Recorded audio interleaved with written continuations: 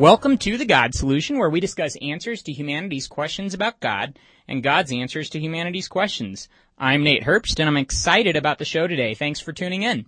A couple weeks ago, we talked about the Bible Among the Myths, a book by Dr. John Oswalt of Asbury Theological Seminary, and we are going to have the privilege of interviewing Dr. Oswalt this morning. You can find out more about Dr. Oswalt at Asbury, A-S-B-U-R-Y, seminary.edu/faculty/dr-john-oswalt, O-S-W-A-L-T.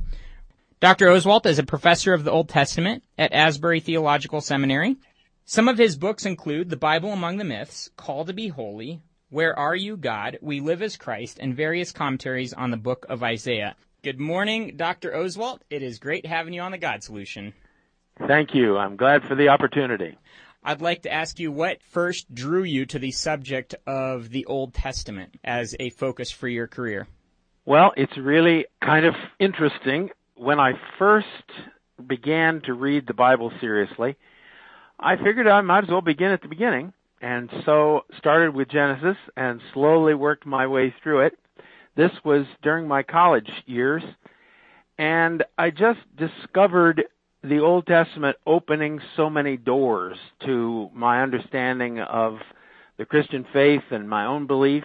Then, as I finished college and went on to seminary, I got into Hebrew and found a real affinity for that language.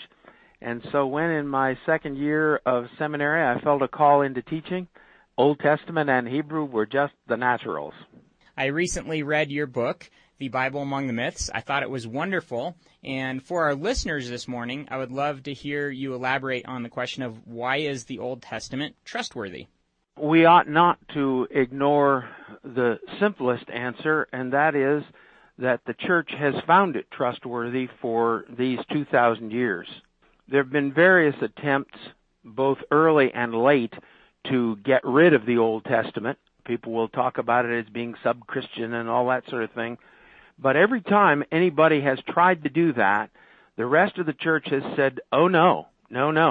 The Old Testament is the foundation of our faith.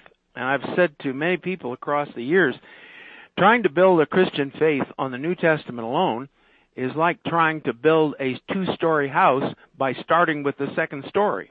It's tough to get the boards to stay up there long enough to nail them together. And the same is true for our Christian faith. Without the foundation, without the questions, without the basic understanding of God that is there, it's very, very easy to end up with a kind of a familiar grandpa in the sky who just says, oh, that's okay, honey, just go ahead and do it. And we miss the whole meaning of grace as it comes from God. Now, as to the question more particularly that you asked, why should we trust the Old Testament? I think the answer there is that in remarkable ways, the Old Testament is unique. There are only three monotheistic religions in the world: Christianity, Judaism, and Islam, and all three of them got it from the basic same source, and that is the Old Testament. Many people don't know that Muhammad was first a Jew, then a Christian, and then decided to create his own religion. But he is working out of many, not all, but many of the basic concepts of the Old Testament. So that in itself raises the issue, where in the world did this unique idea of monotheism come from? Did it come from the Israelites? Well then, what was it about the Israelites that gave them the genius to think up this thing that nobody else could think of? So all of the evidence then points to the Old Testament as having come from God as a revelation. The more complex issue that underlies all of this is the concept of transcendence. Other religions are built on the idea that this world is God. This world is all there is. There's nothing more. If there is deity, it is within the socio-psycho-physical cosmos. But the Old Testament alone says, oh no, God is not this world. God stands outside this cosmos, and therefore you can't represent him by anything in the cosmos, and therefore, of course, he's one. There can only be one thing who is beyond every other thing, and that's the Old Testament God Yahweh. So, long answer to a short question, but the simple answer would be because the clear evidence is that the Old Testament has been revealed by God and therefore can be trusted. I recently finished John Walton's book, Ancient Near Eastern Thought and the Old Testament. And yes. In his book, he described a lot of the similarities in the ancient Near East and Judaism and the Old Testament. And you discussed those in brief in your book. You discussed how the differences were the essentials and the similarities were accidentals. Yes. And could you elaborate on that a little bit? Yes.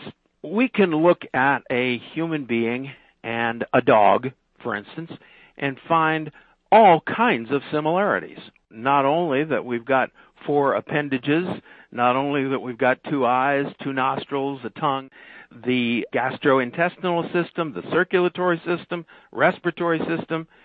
So you could really say that there's no difference between a human being and a dog. They really are the same thing. Well, in fact, those similarities are accidentals, like a B flat and a B sharp, those kinds of things. The note is a B, but the accidentals really don't change the note. So in the same way, human beings are different from dogs, essentially different. And it's the differences that really define what makes us different, what makes us other than the dog. It's the same way in the Bible. You can say, well, all of the ancient religions had gods, and the Hebrews have one God, but it's still a God, huh? But in fact, those gods are all representations of the forces in this world, and the one God of the Old Testament is not this world in any sense. So, the fact that he is a deity, and those are deities, those are accidentals. What is really essential is the fact that they are part of this world, and God is not part of this world. In the same way, you can look at other kinds of similarities. Many of the ancient Near Eastern temples, especially the Canaanite temples, were so-called tripart temples. That is, you had an outer court, then you had an inner room, and then you had an innermost room where the idol stood. Well, the Hebrew temple is built on that same pattern. But there's one small difference. In that inner room for the pagan temples is the idol, which affirms again the God is part of this world. In the inner room of the Hebrew temple, there's no idol. There's just a box. And in that box is a covenant, which says this transcendent God, who can't be manipulated through this world, has stepped into time and space, has broken into it, if you will, and has entered into a mutually binding relationship with his people. That's essentially different. Considering those essential differences, what does that tell us about the significance of the Old Testament text? I know you describe many different aspects of the significance of the Old Testament, including a unique historical perspective and some of those things and how they led to the current perspective on reality that the Western world enjoys. Would you elaborate on that a little bit and tell us some of the uniqueness and the corresponding significance of the Old Testament for Western thought? I've already touched on 2 of them. The first is God is transcendent. He is not part of this world. Other religions of the world see him as part of this world. Second, he is one. All of the rest of the ancient world sees God as many. And you can understand, if you are attempting to understand invisible reality by starting with this world, well, of course, invisible reality is many. So is this world. So that the polytheism of the other religions is a natural result of reasoning from this visible world to the invisible world. The whole idea that there is a oneness behind the visible manyness of what we see is absolutely fundamental to the way in which the West has thought about reality. It's possible to find the key, the core, in the middle of the complexity of life. If you don't believe that, then many of the, quote, sciences become meaningless because there is no unity in all things. Everything is many, everything is diverse, and you can't possibly find it. That, of course, then relates to legal reality. Are there principles which are rooted in the very character of the one creator of the universe? If so, then whether I like it or not, whether it seems beneficial to me or not, I've got to follow those. So we in the West have believed that there is a single code of ethics that relates to everybody, everywhere. Of course, there are varieties as you apply those things, but underneath it all is one single code of ethics. That, of course, is disappearing. The whole question of, well, should we display the Ten Commandments? Never mind that they are inscribed in stone on the Supreme Court building. It'll be interesting to see when we start taking jackhammers to that front to get rid of that. So the oneness of God is so fundamental in so many ways. The idea that you cannot represent him in any form. And interestingly, it's the same three religions, Christianity, Judaism, and Islam, which deny the possibility of representing God as an idol. All three of them got it from the one single source. And again, that argues for that kind of revelation that we've talked about. Another factor you mentioned a moment ago is the importance of history. It's interesting that in paganism, and you've got sort of two opposite trends at work here. In paganism, as you try to imagine the invisible world on the basis of our world, that means a whole host of things. For one thing, it means that in reality, this world is unimportant because it's just a shadow of that other invisible world that's in the background. So why write history? It doesn't really matter. We came from nowhere, we're going nowhere. Life is an endless cycle. You live, you die, somebody else is born, they live, they die, somebody else is born, they live, they die. It really doesn't matter. There's no purpose in existence, there's no goal in existence.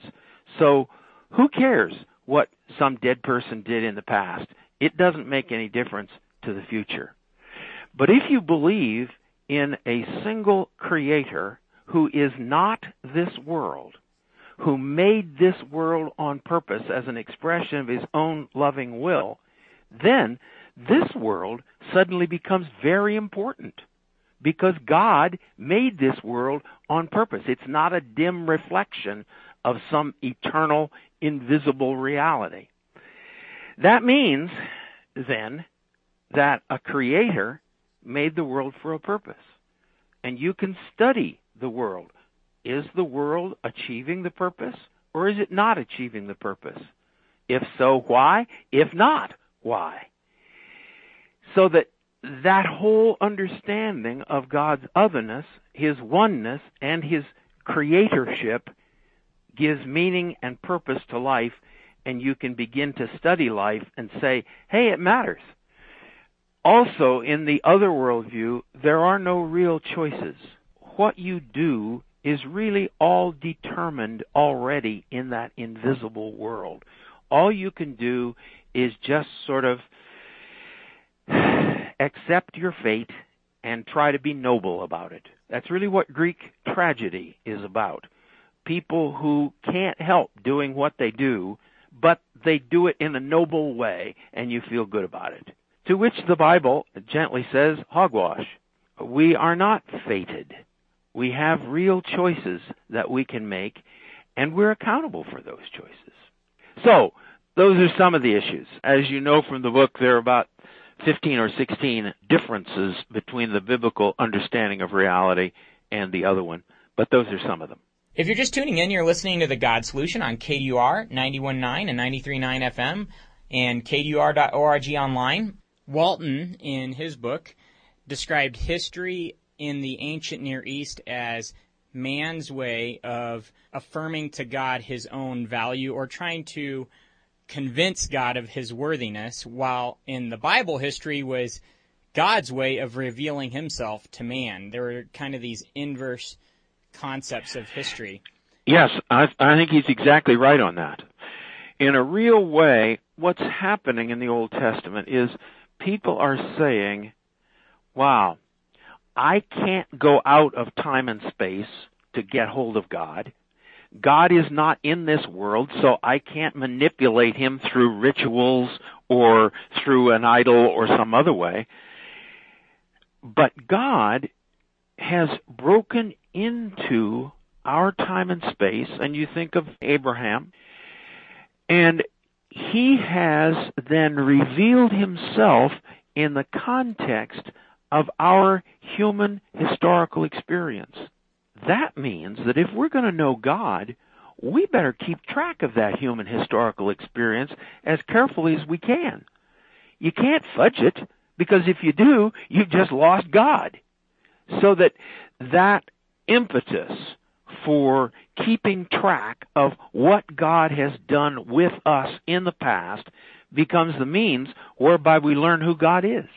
What kind of evidences are there for the historical trustworthiness in the Old Testament? So we read some of these different historical accounts in the Old Testament, and we recognize that they are written in a very dramatically accurate historical way compared to their ancient Near East neighbors. What kind of evidence supports the credibility of those historical accounts? I think we have to walk carefully some of the ways in which archaeologists in the past have tried to do archaeology in order to prove the Bible have sometimes kind of backfired. Finally, there's not going to be any absolute proof. And I would go to Jesus there.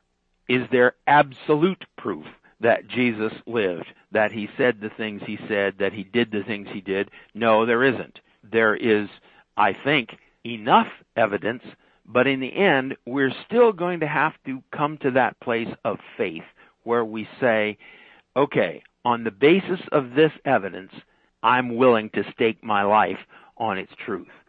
In that regard, I think there is an abundance of evidence that the Bible is indeed historically accurate.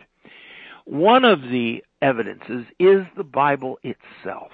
When, as you mentioned a moment ago, when you recognize the radical difference between the Old Testament recording of human historical experience and the recording of human historical experience other places in the ancient world, that in itself raises the question, why the difference? I think one very satisfactory answer for that question is because they were seeking to record as faithfully as they could within their time, within their level of understanding, within their understanding of accuracy, what really happened. Now, that being said, you've got a number of indications that, yes, this is the case. One of the most interesting ones, the Old Testament refers to the Hittites. Until 1909, there was no evidence anywhere of people called Hittites. And so it was often said, here's a piece of evidence, the Hebrews are just making it up as they go along. In fact, there was a great Hittite empire in what is now Turkey, and when it was destroyed in the 1200s, those people moved down into what we would call Canaan. The Bible knew exactly what it was talking about. Another interesting piece, the book of Daniel, when the hand wrote on the wall, the king, Belshazzar, is terrified, and he calls for somebody to read this writing. And he says to Daniel, when he's called in, I will make you third in the kingdom. Well, if he's so terrified, why doesn't he make him second in the kingdom? And the answer is because he couldn't. Belshazzar was second in the kingdom. Now, we didn't know this until, again, the last century and a half, when it was discovered that Belshazzar was really the regent. The actual king had decided to go on a retreat, and he was out in the desert at an oasis and had taken all the gods with him. So third was the highest benefice that Belshazzar could possibly give. It will regularly be said, because the last chapters of Daniel seem to predict events during the 2nd century BC with such detail that, it must have been written after that. I think it's very unlikely that somebody writing 500 or 600 years after Belshazzar would have known that little detail.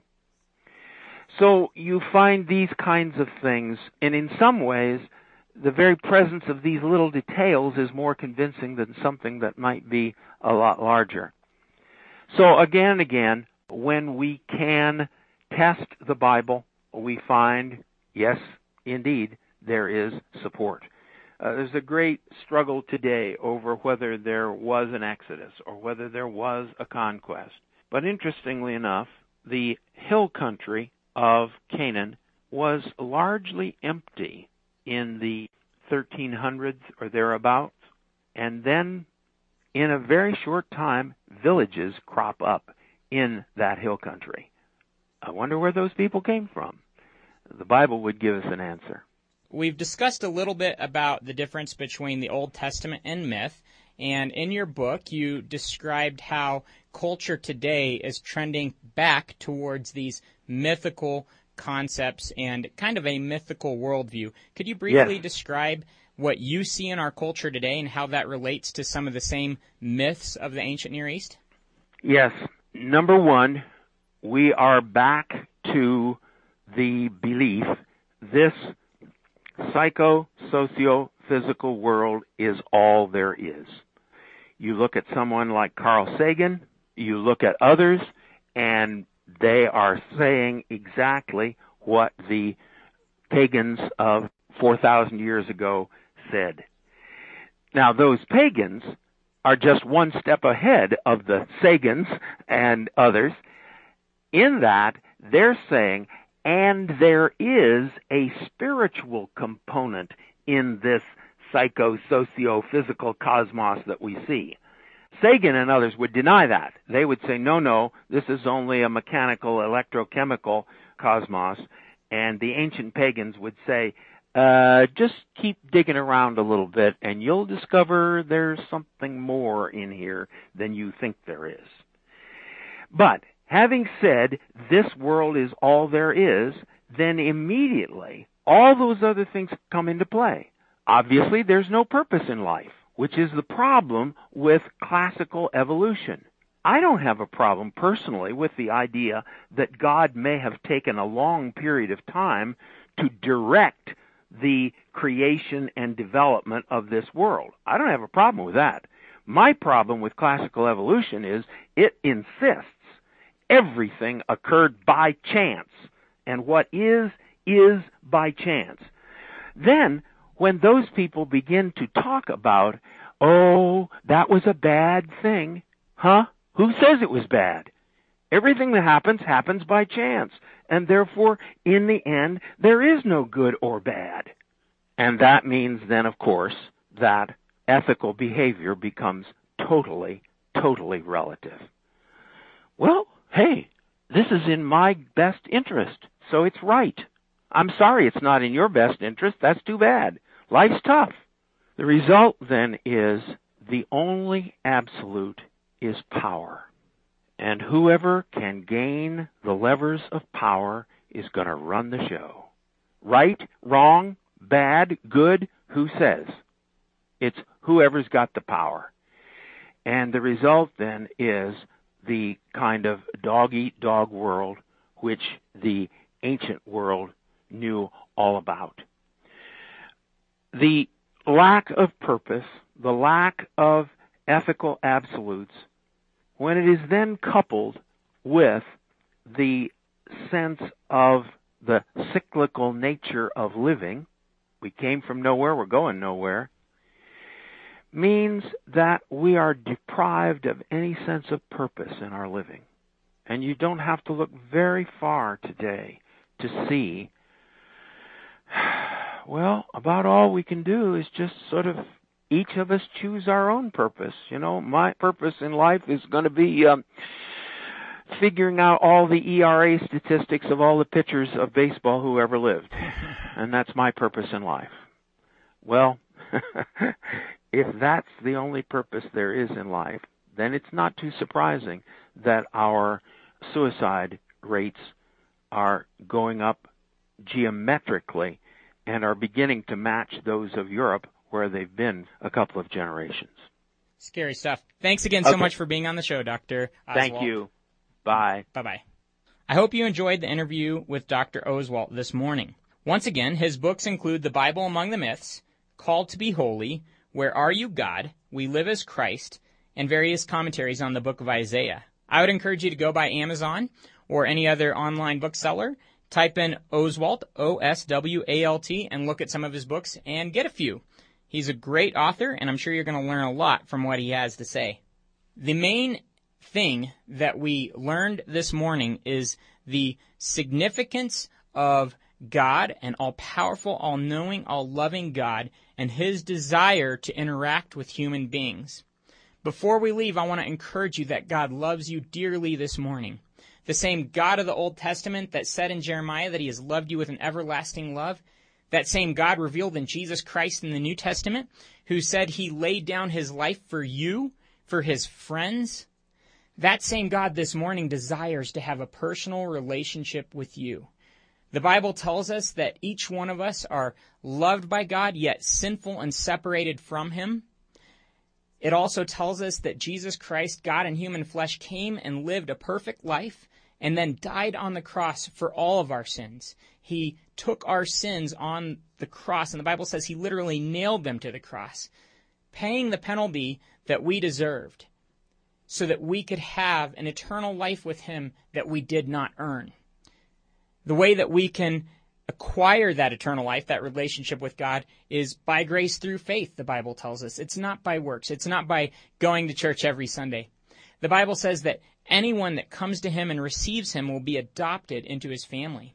You can receive him by putting your faith and your trust in him through prayer right now this morning, saying, Jesus, forgive me for my sins. Come into my life. Make me the kind of person you want me to be. He says at that very moment, as you place your faith in him, he literally comes into your life, forgiving you of your sins, giving you an abundant life full of his presence here on this earth, and an eternity with him in heaven. I hope that you'll come to know him this morning if you don't already.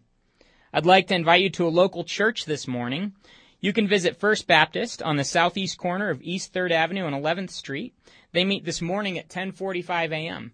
Again, that's First Baptist on the southeast corner of East 3rd Avenue and 11th Street, and they'll be meeting at 10:45 a.m. this morning. If you get a chance to visit, tell Pastor Jeff and anyone else you see that we say hi.